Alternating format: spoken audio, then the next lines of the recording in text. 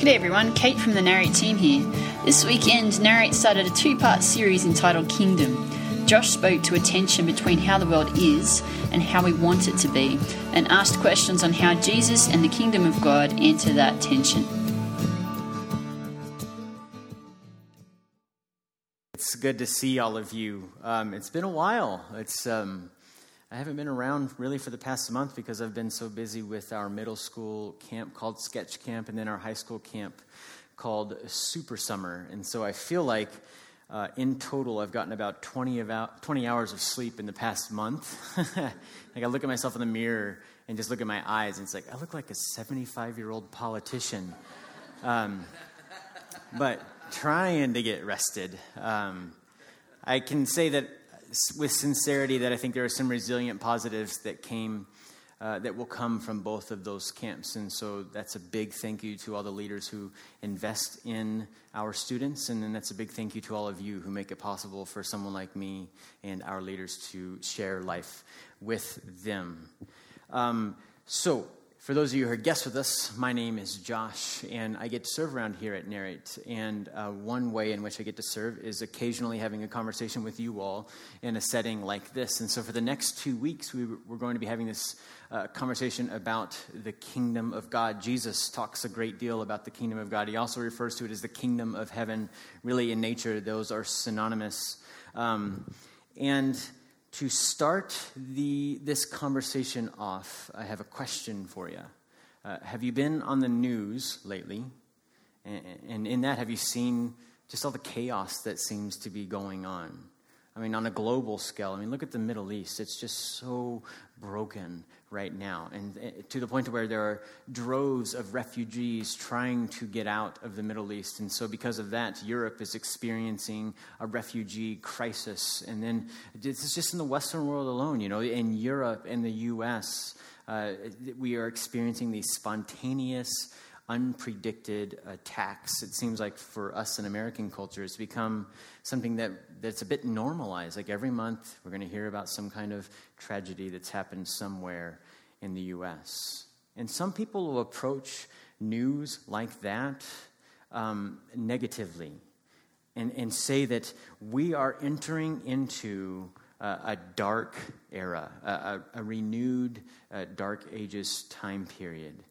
And personally, I have to ask a sincere question. Is it really that different? Because as far as I can tell, just to use a couple of U.S. examples, as far as I can tell, 70 years ago, we were in a war in which 70 million people died. And then 55 years ago, the world was on the brink of extinction because there were two countries with too much power and that were too willing to use too powerful of bombs on one another. And it could have ended horrifically. And that's just a couple of examples, right? And so it begs the question, is it really what we're going through now? Is it that profoundly different? Or is there's the realities about the world that we live in, that there are broken experiences that we have to deal with. And that's on a collective level, right? There's the individual level as well. Some of you are dealing with loneliness, and that's nothing new, right?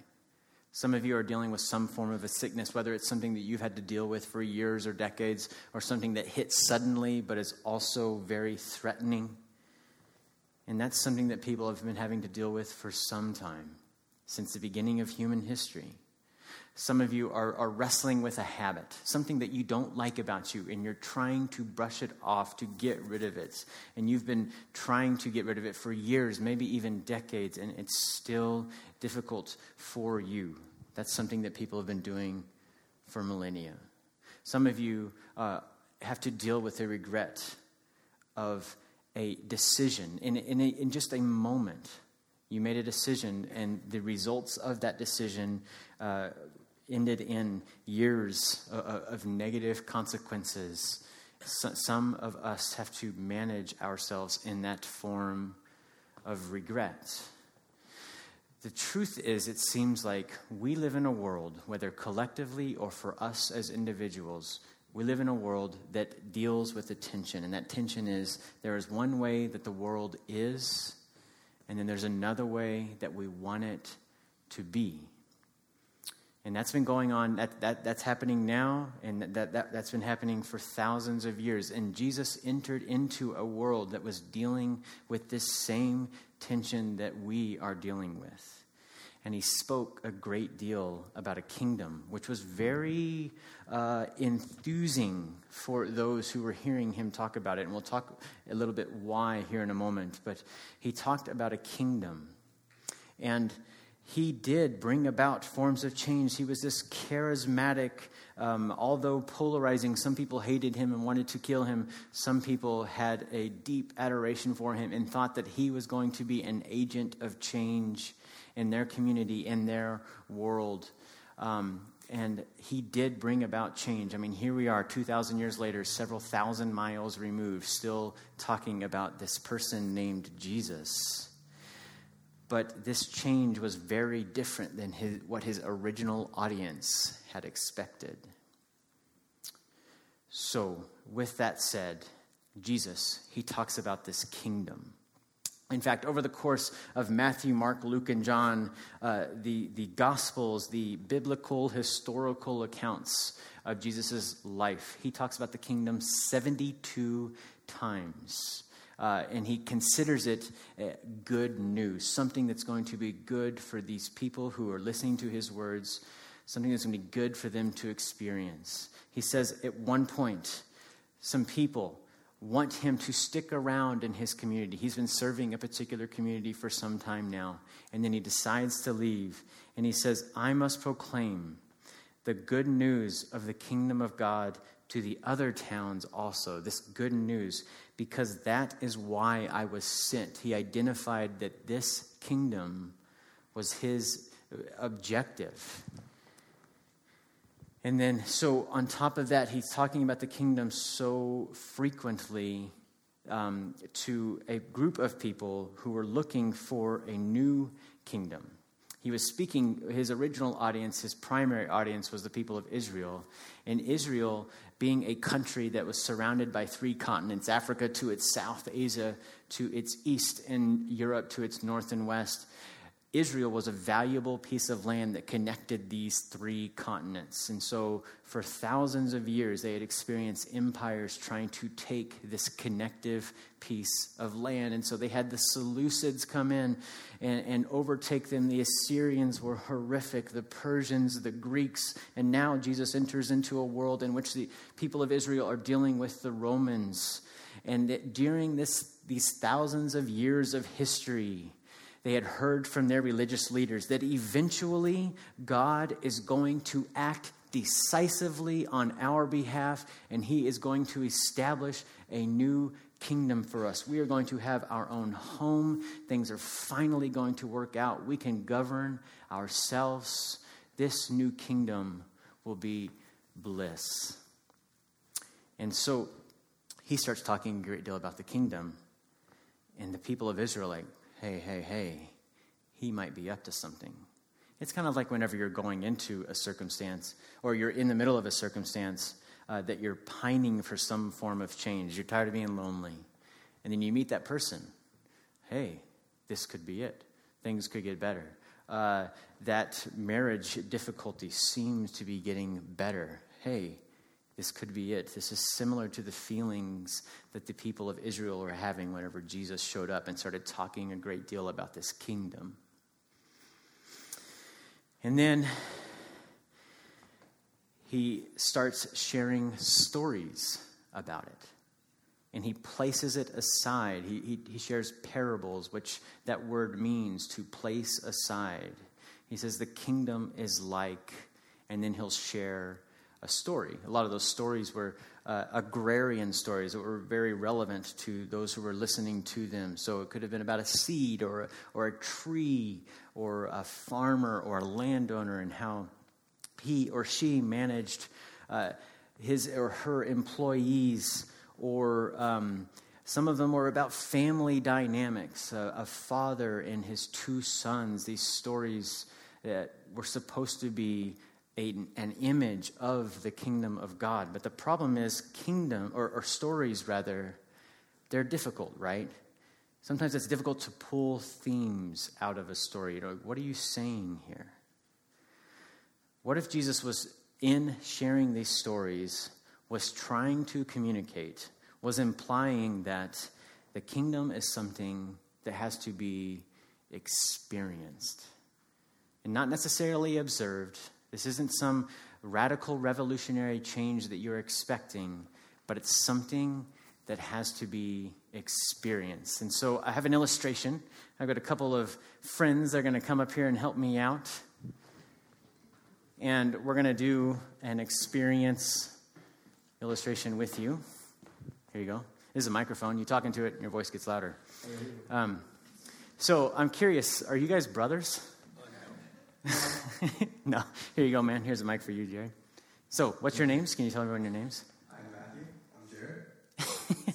So anyway, what they're going to do is they're going to look at something and describe it to you. And then I'm going to ask you guys what you think they're describing to you. So can you give me 3 descriptors for what you're looking at?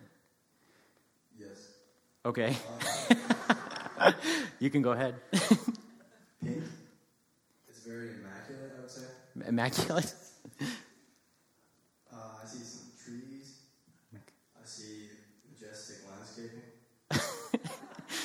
Yeah, Jared knows he has a way with words. You want to give me one more, Matthew? Yeah. What about colors?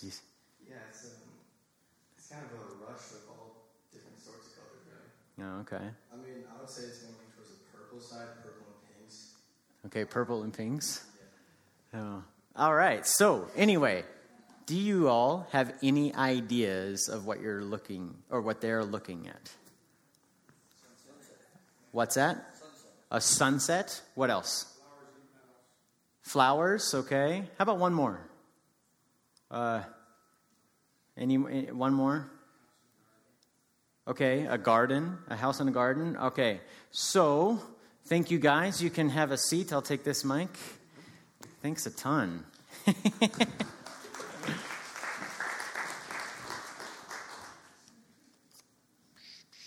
Okay. So, question. Did any of you have this exact image in your head as they were describing this? Actually, yes. Oh, really? Yeah, Claude Monet. As far as I know, he's one of the main Impressionist artists. I'm not certain what that means, but that's food for thought.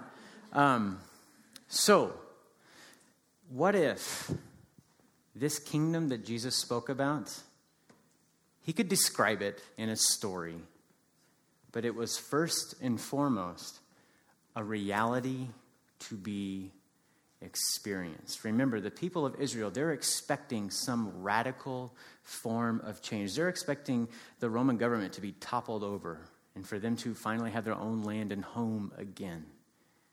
And Jesus shares these stories and says, the kingdom is something to be experienced now.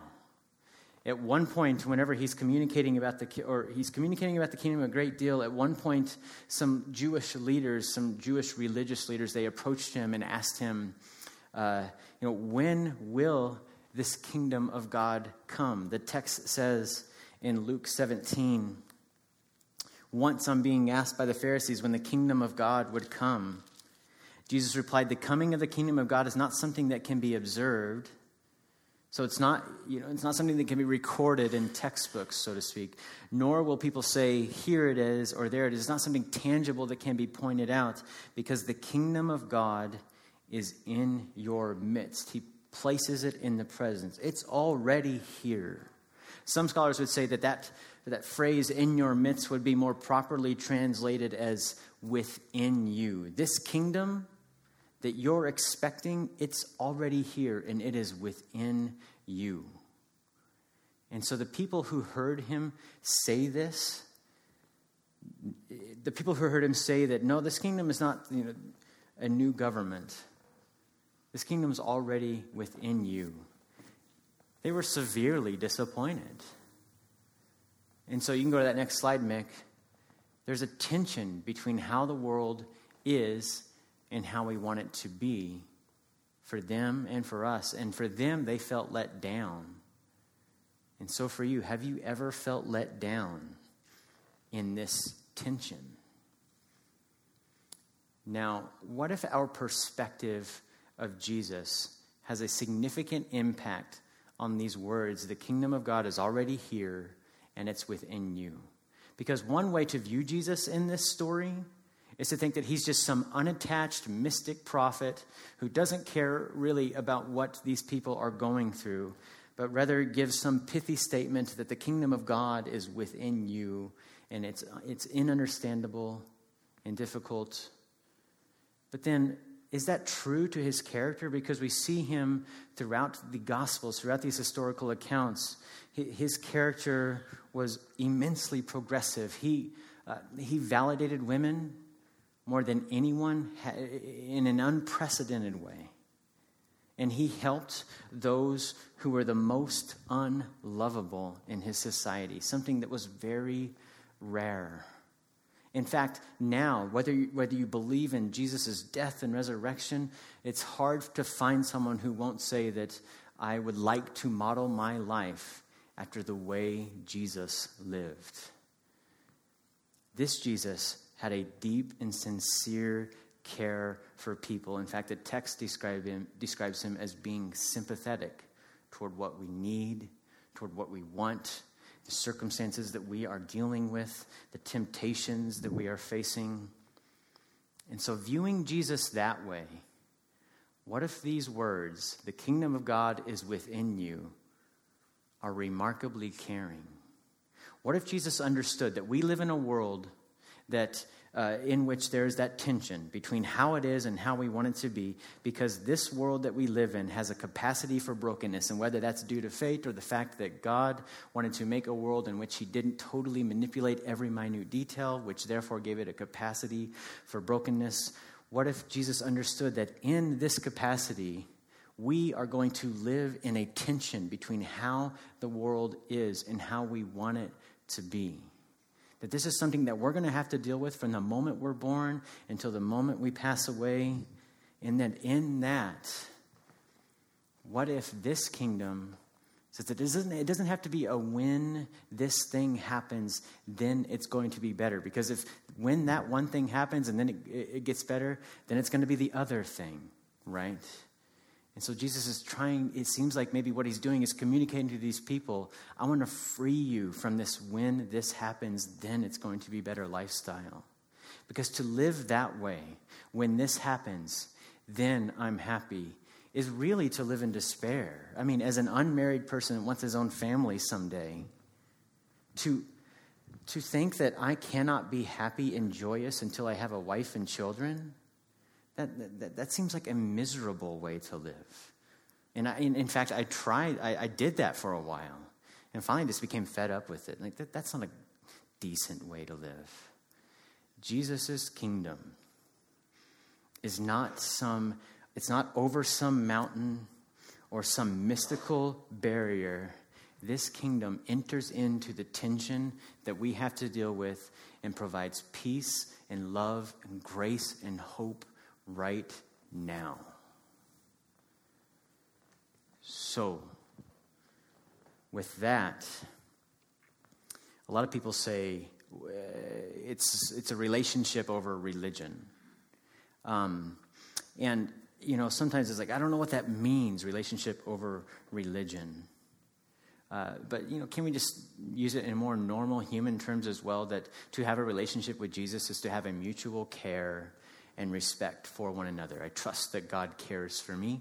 I trust that Jesus respects me, and that I'm going to try hard to care about how Jesus would feel about the way I live and have a respect for what he would want from me. And then in a relationship like that, there's also a trust that should develop as well.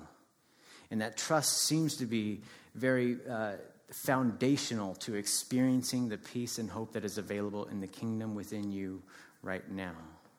So for me, I grew up in a church environment in which it was taboo to question God. And so I didn't. And then I actually started reading the Bible and saw that there were a great deal of people who questioned God. And so I tend to overcorrect, and that's what I did in this situation. I started to question, and God, why have you done this, and why have you done that? And it could have been something that was really disconnected from me, or it could have been something that was really hurting and paining my own heart. God, why are you doing this? In fact, sometimes I would go beyond questions to just state, God, what you're doing in my life, you are not leading it well. You're not leading it correctly. And it became a habit of mine to the point to where I don't think there was very much trust at all in Jesus and his character and his love for me. And then eventually it just got to the point where I'm not experiencing any peace or joy right now. And so I still try to ask honest questions toward God, but started to try to exercise a muscle of trust. God, I trust you. And that could be because of something that you've proven to me, some circumstance in my life in which you prove your love for me. Or it could have been something where I had to, with a blind faith, trust that this Jesus is for me, and he's with me, and he has good consequences for me as well. So what if trust is paramount to experiencing the fullness of the peace and grace that is available in the kingdom? A few years ago, more than a few years ago, I was a teacher, and I've talked a little bit about this. I was a teacher in South Korea. I taught English there. And I taught at an English school, and really what it involved was I would spend about 5 hours a week with a group of students, and it depended on their skill. And so I would take a group of students, and it wasn't by age, it was by skill. So sometimes I would have a class that had a 9-year-old in it and a 14-year-old in it. You know, there's a little bit of a range there. And I remember on my first day, I got a student, I cannot for the life of me remember his Korean name, but we had English names in the classroom setting. I remember his name was Jack. And I got this student on the first day that I started teaching at this school. And Jack and I spent a great deal of time together. I was at this school for 24 months. 21 of those months, Jack and I were together. And so I got to see him go from barely being able to communicate with me to writing complex 5-paragraph essays. It was a really fun experience. And then whenever it was announced that I was going to be moving back to America, Jack wrote me a letter. And in his letter, he said, teacher, he called me teacher.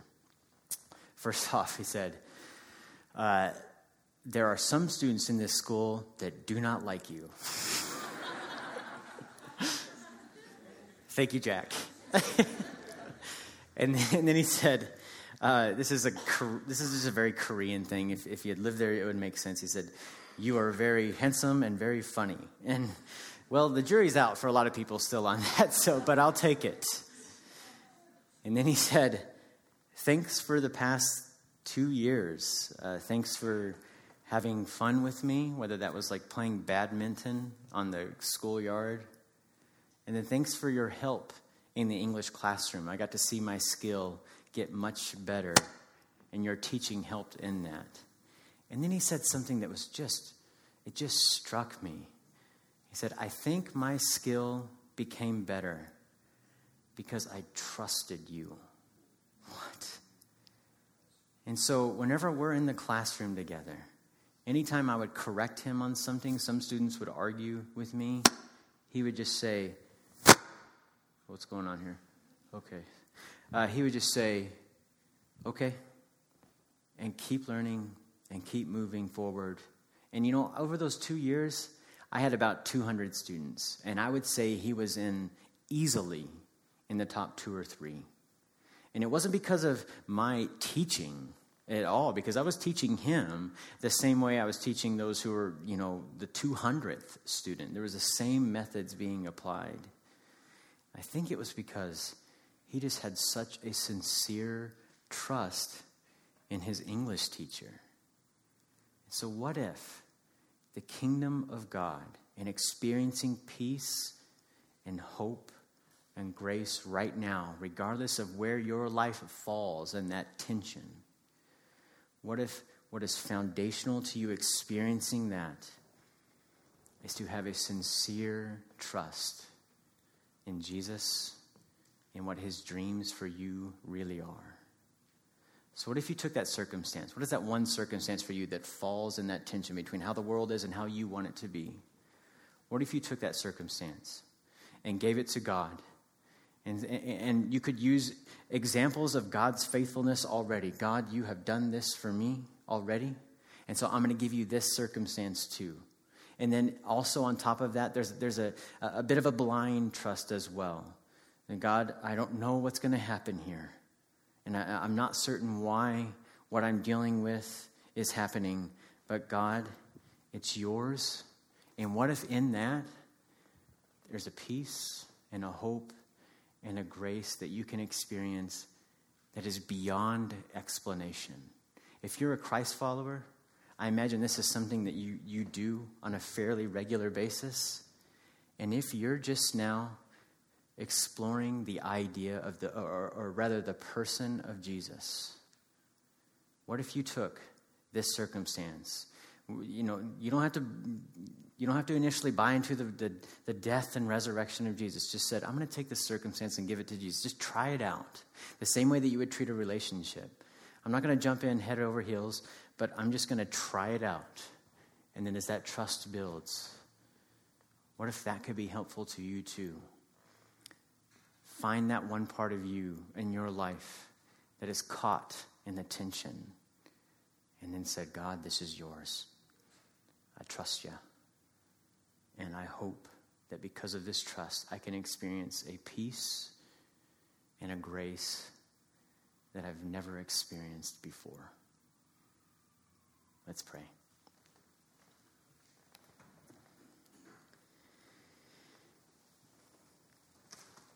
God, thank you so much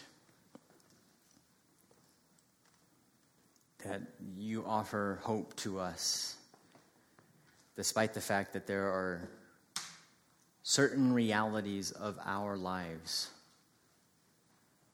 that don't reconcile with the way we want them to be. God, I pray that your kingdom would move within our hearts, that we could experience what you have to offer us from this kingdom that is within us, grace and peace that is available in it. God, I pray that we would trust you in the ways in which you have already been faithful and true to us, and trust you in those circumstances that don't altogether make sense. Just give it to you. Thank you for your kingdom that's happening now. We don't have to be in bondage to waiting on some revolutionary change. That the gifts of your love are available to us now. It's in the name of the resurrected Christ. Amen. If you would like to engage further with Narrate Church, you can find contact information online, www.narratechurch.org. We would love to hear from you.